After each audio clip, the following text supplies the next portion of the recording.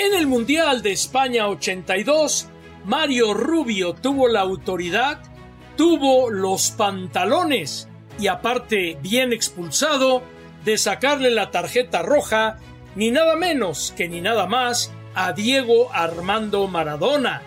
Mario Rubio recibió elogios por la forma como manejó un clásico caliente sudamericano entre Brasil y Argentina. La expulsión fue la que marcó el partido. Esto es Memorias de Schwartz, un podcast exclusivo de Footbox. Aparte, pitarle a Argentina en un mundial, un verdadero dolor de cabeza por lo cancheros que son. No, pero fíjate que en este partido yo creo que Brasil los envolvió técnicamente, los envolvió físicamente, y yo creo que Brasil les ganó el partido en el terreno de juego, sin haber violencia en ese juego. Y además yo creo que también ya venía un poco mermada la integridad, la moral de Argentina. Había perdido con Italia,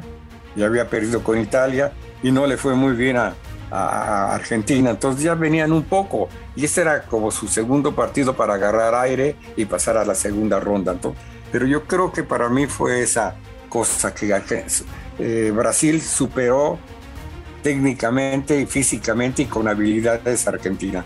Los envolvió porque en el primer tiempo ya iban 3-0 con unos goles estupendos, con unas jugadas estupendas donde yo pude aplicar la ley de la ventaja, donde los jugadores se dedicaron a jugar y no había violencia, no había actitudes negativas ni por parte de los jugadores de Argentina ni por parte de los jugadores de Brasil.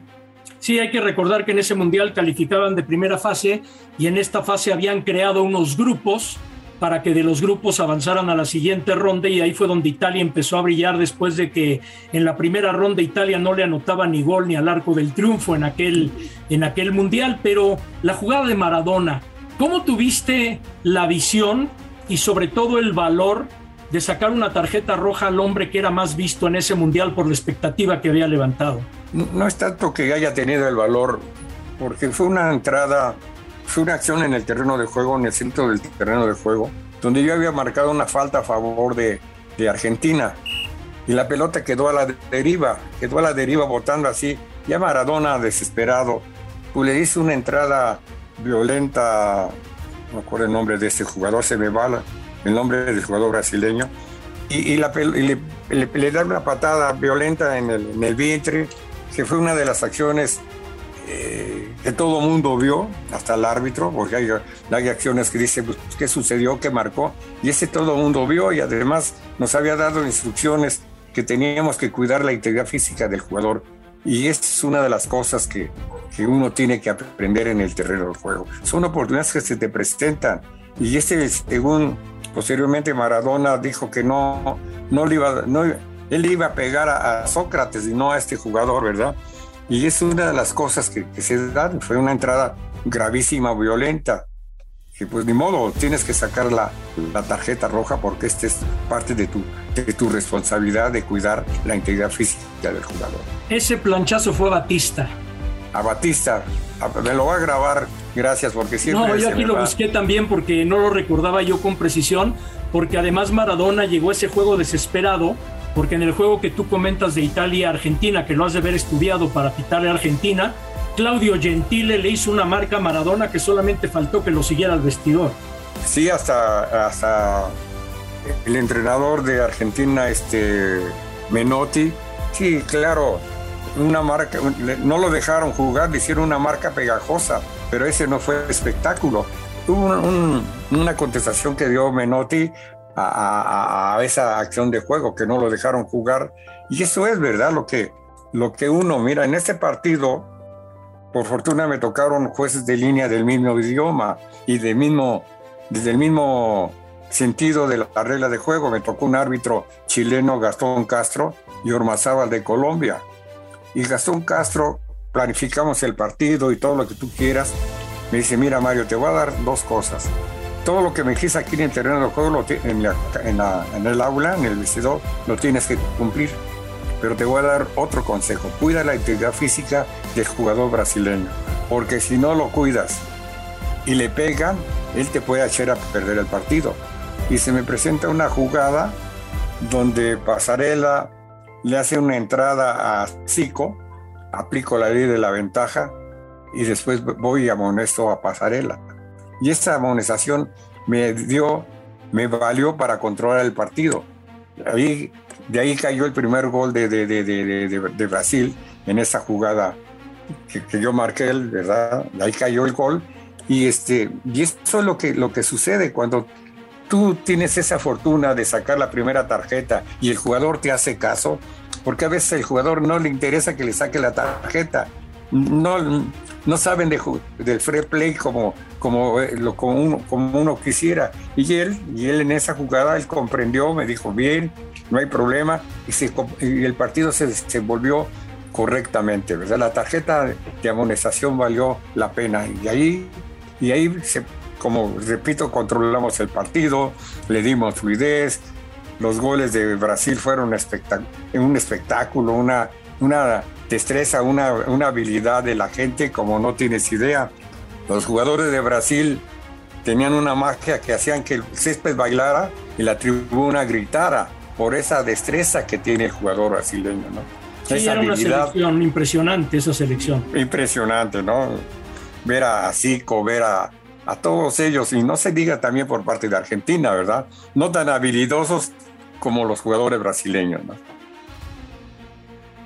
Y en México, ¿qué equipo, qué jugador es el que más guerra te dio o el que más trabajo te costó en tu larga trayectoria? Porque aparte tenemos una foto juntos donde está también Enrique Mendoza Guillén y está el ingeniero Héctor, creo que es Héctor Medina, que era asistente de Medina, línea. sí.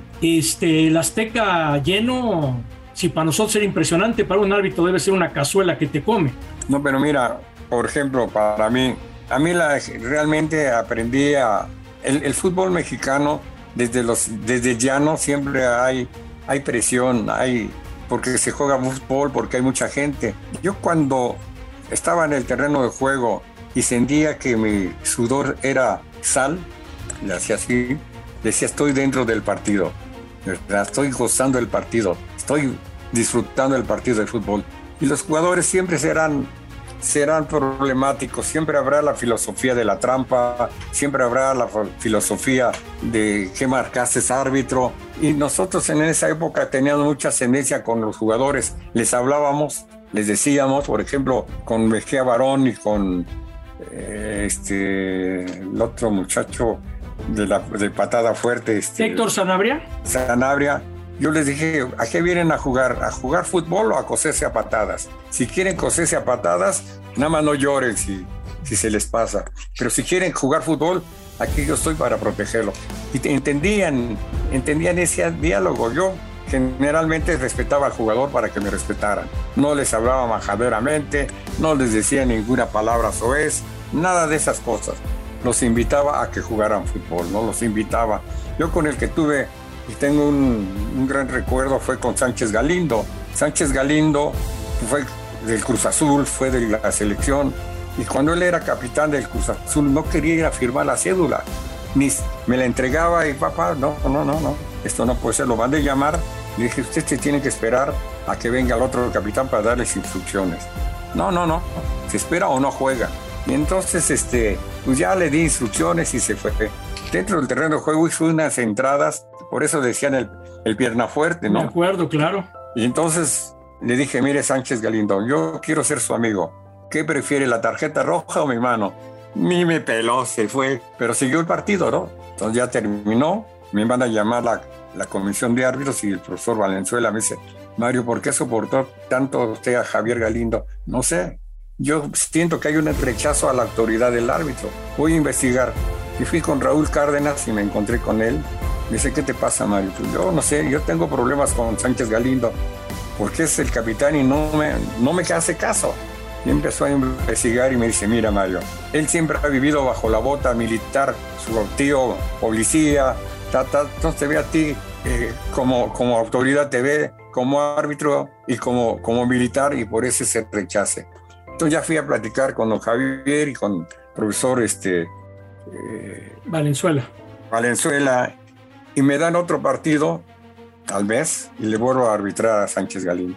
Y lo mismo, Lo mismo en el campo, pero mire Sánchez Galín, la última oportunidad, o juega, o somos amigos, o aquí se acaba lo que yo quiero buscar. Se comportó bien, posteriormente ya me daba garantías en el terreno de juego con el Cruz Azul, con el Guadalajara, con la selección, ya no era un problema. El árbitro también se tiene que buscar por qué afectan esas relaciones entre árbitro y jugador, ¿no? O la reacción del jugador cuando le presentas una tarjeta o cuando nos llama la atención. Y eso me dio bastante. Cuando él hizo el curso para entrenadores, yo fui su maestro de reglas de fútbol. No le regalé las reglas, no le regalé la calificación, pero sí le orienté cómo tenía que hacer los exámenes para que hiciera y terminar su curso de entrenadores. Eso es lo que tú tienes que hacer como árbitro, ¿no? Ganarte al líder o ganarte al jugador. Tú puedes, si aplica las reglas del fútbol, te acabas sin jugadores. Entonces el árbitro tiene que ver esas reacciones que hay en el terreno de juego por parte del jugador. ¿Tu partido más memorable en México? El más memorable, bueno, fueron varios, pero uno que fue América Pumas, donde pierde Pumas 1-0 y don Fernando Marcos me pone como lazo de cochino, hasta me puso una caricatura en la prensa donde un robot y unos lentes y todo. Y eso fue porque dice don Fernando, don Mario Rubio se pasó por las axilas las reglas de juego. Le habían cometido varias faltas a Reynoso y el jugador Antonio Latorre. No, que jugaba en Pumas Ahora lo recordamos, ni te preocupes. Sí. Y entonces él me pone, entonces en ese partido, en lugar de que me sancionaran de la Torre, en ese partido me dieron más continuidad y ahí de ese partido me nombraron árbitro internacional. Formé parte de la lista, entonces para mí fue memorable ese juego. Y otro partido fue que recuerdo mucho, fue mi debut como árbitro en primera división, un partido por el descenso. ¡Wow! Morelia, Irapuato en Morelia. Esos eran Imagínate bravos. Tú, era un partido, pues antes los jugadores, antes los equipos Morelia, el Atlas, el Irapuato, el Pachuca, los jugadores siempre perdían el descenso porque les daban más premio por no descender. Y en ese partido, Morelia, Irapuato, me acuerdo que marqué un tiro de penal a favor del Irapuato. El portero, el jugador, no creas que lo tira a la portería, lo vuela. Dije, caray, no puede ser. Y le marco un penal a favor del Morelia y lo mismo. Le digo al Perico González, ¿de qué se trata? No, pues se van a amolar estos porque no nos hicieron dar pesos, ahora van a perder centavitos y van a perder todo. Y vuelve otra acción y voy con don Carlos Milog, le digo, ¿y ahora qué pasa, señor? Ya se iba a aprender, y aprendí de ese partido como no tienes idea. Ganó el Irapuato porque alguien tenía que ganar, ¿verdad? Y esa fue una de las grandes experiencias que uno tiene dentro del arbitraje. Increíble, una anécdota increíble. Y para llegar al final de esta charla y agradeciéndote mucho que me acompañes en estas memorias, pues yo tengo una muy especial en ti, porque un día me fui corriendo del aeropuerto a la Secretaría de la Defensa Nacional para que me ayudaras a sacar un permiso para salir del país porque el señor Suárez no tenía todavía liberada su cartilla. Y me acuerdo ese día como corrí de un lado a otro para poder ir a cubrir mi chamba. No, pues así estamos, aquí estamos como siempre, fuimos buenos y somos siendo buenos amigos y aquí estamos. También te acordarás, sí. Te acordarás que una vez fuiste y llevas a un gran peleador, ¿te acuerdas quién es? ¿A quién será? Porque hay tantos peleadores que... No, el primero, el único peleador mexicano. ¿Chávez? De Sinaloa. Julio César Chávez. Chávez. También fuiste a pedir un permiso, ¿te acordarás? Sí. Sí, y ya cuando regresó de su primera pelea, le llevó los guantes al director de esa, que le dio el permiso para salir del extranjero, ¿no? Sí, es que Julio César sigue siendo a la fecha además un muy, muy buen amigo. Me tocó también vivir muchas cosas. Yo creo que no me alcanzará el tiempo para agradecerle a Dios todo lo que he vivido y conocer gente tan maravillosa también como tú. Pues aquí estamos, Fernando. Siempre es un placer platicar contigo. Siempre es un placer leer tus mensajes que mandas de superación, porque eso es buscar la forma de rodearse de gente mejor que uno para ser mejor cada día, ¿no? Uno nunca acaba de aprender, uno nunca acaba de decir ya me sé esto.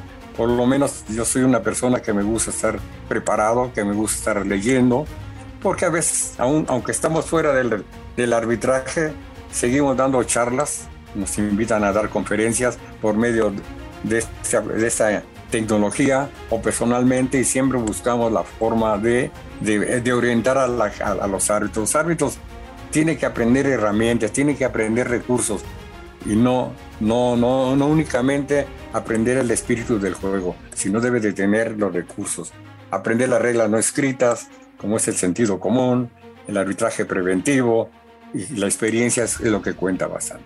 Totalmente. Mil gracias, Mario. Te mando un fuerte abrazo. Igualmente, consérvate bien y aquí es tu casa.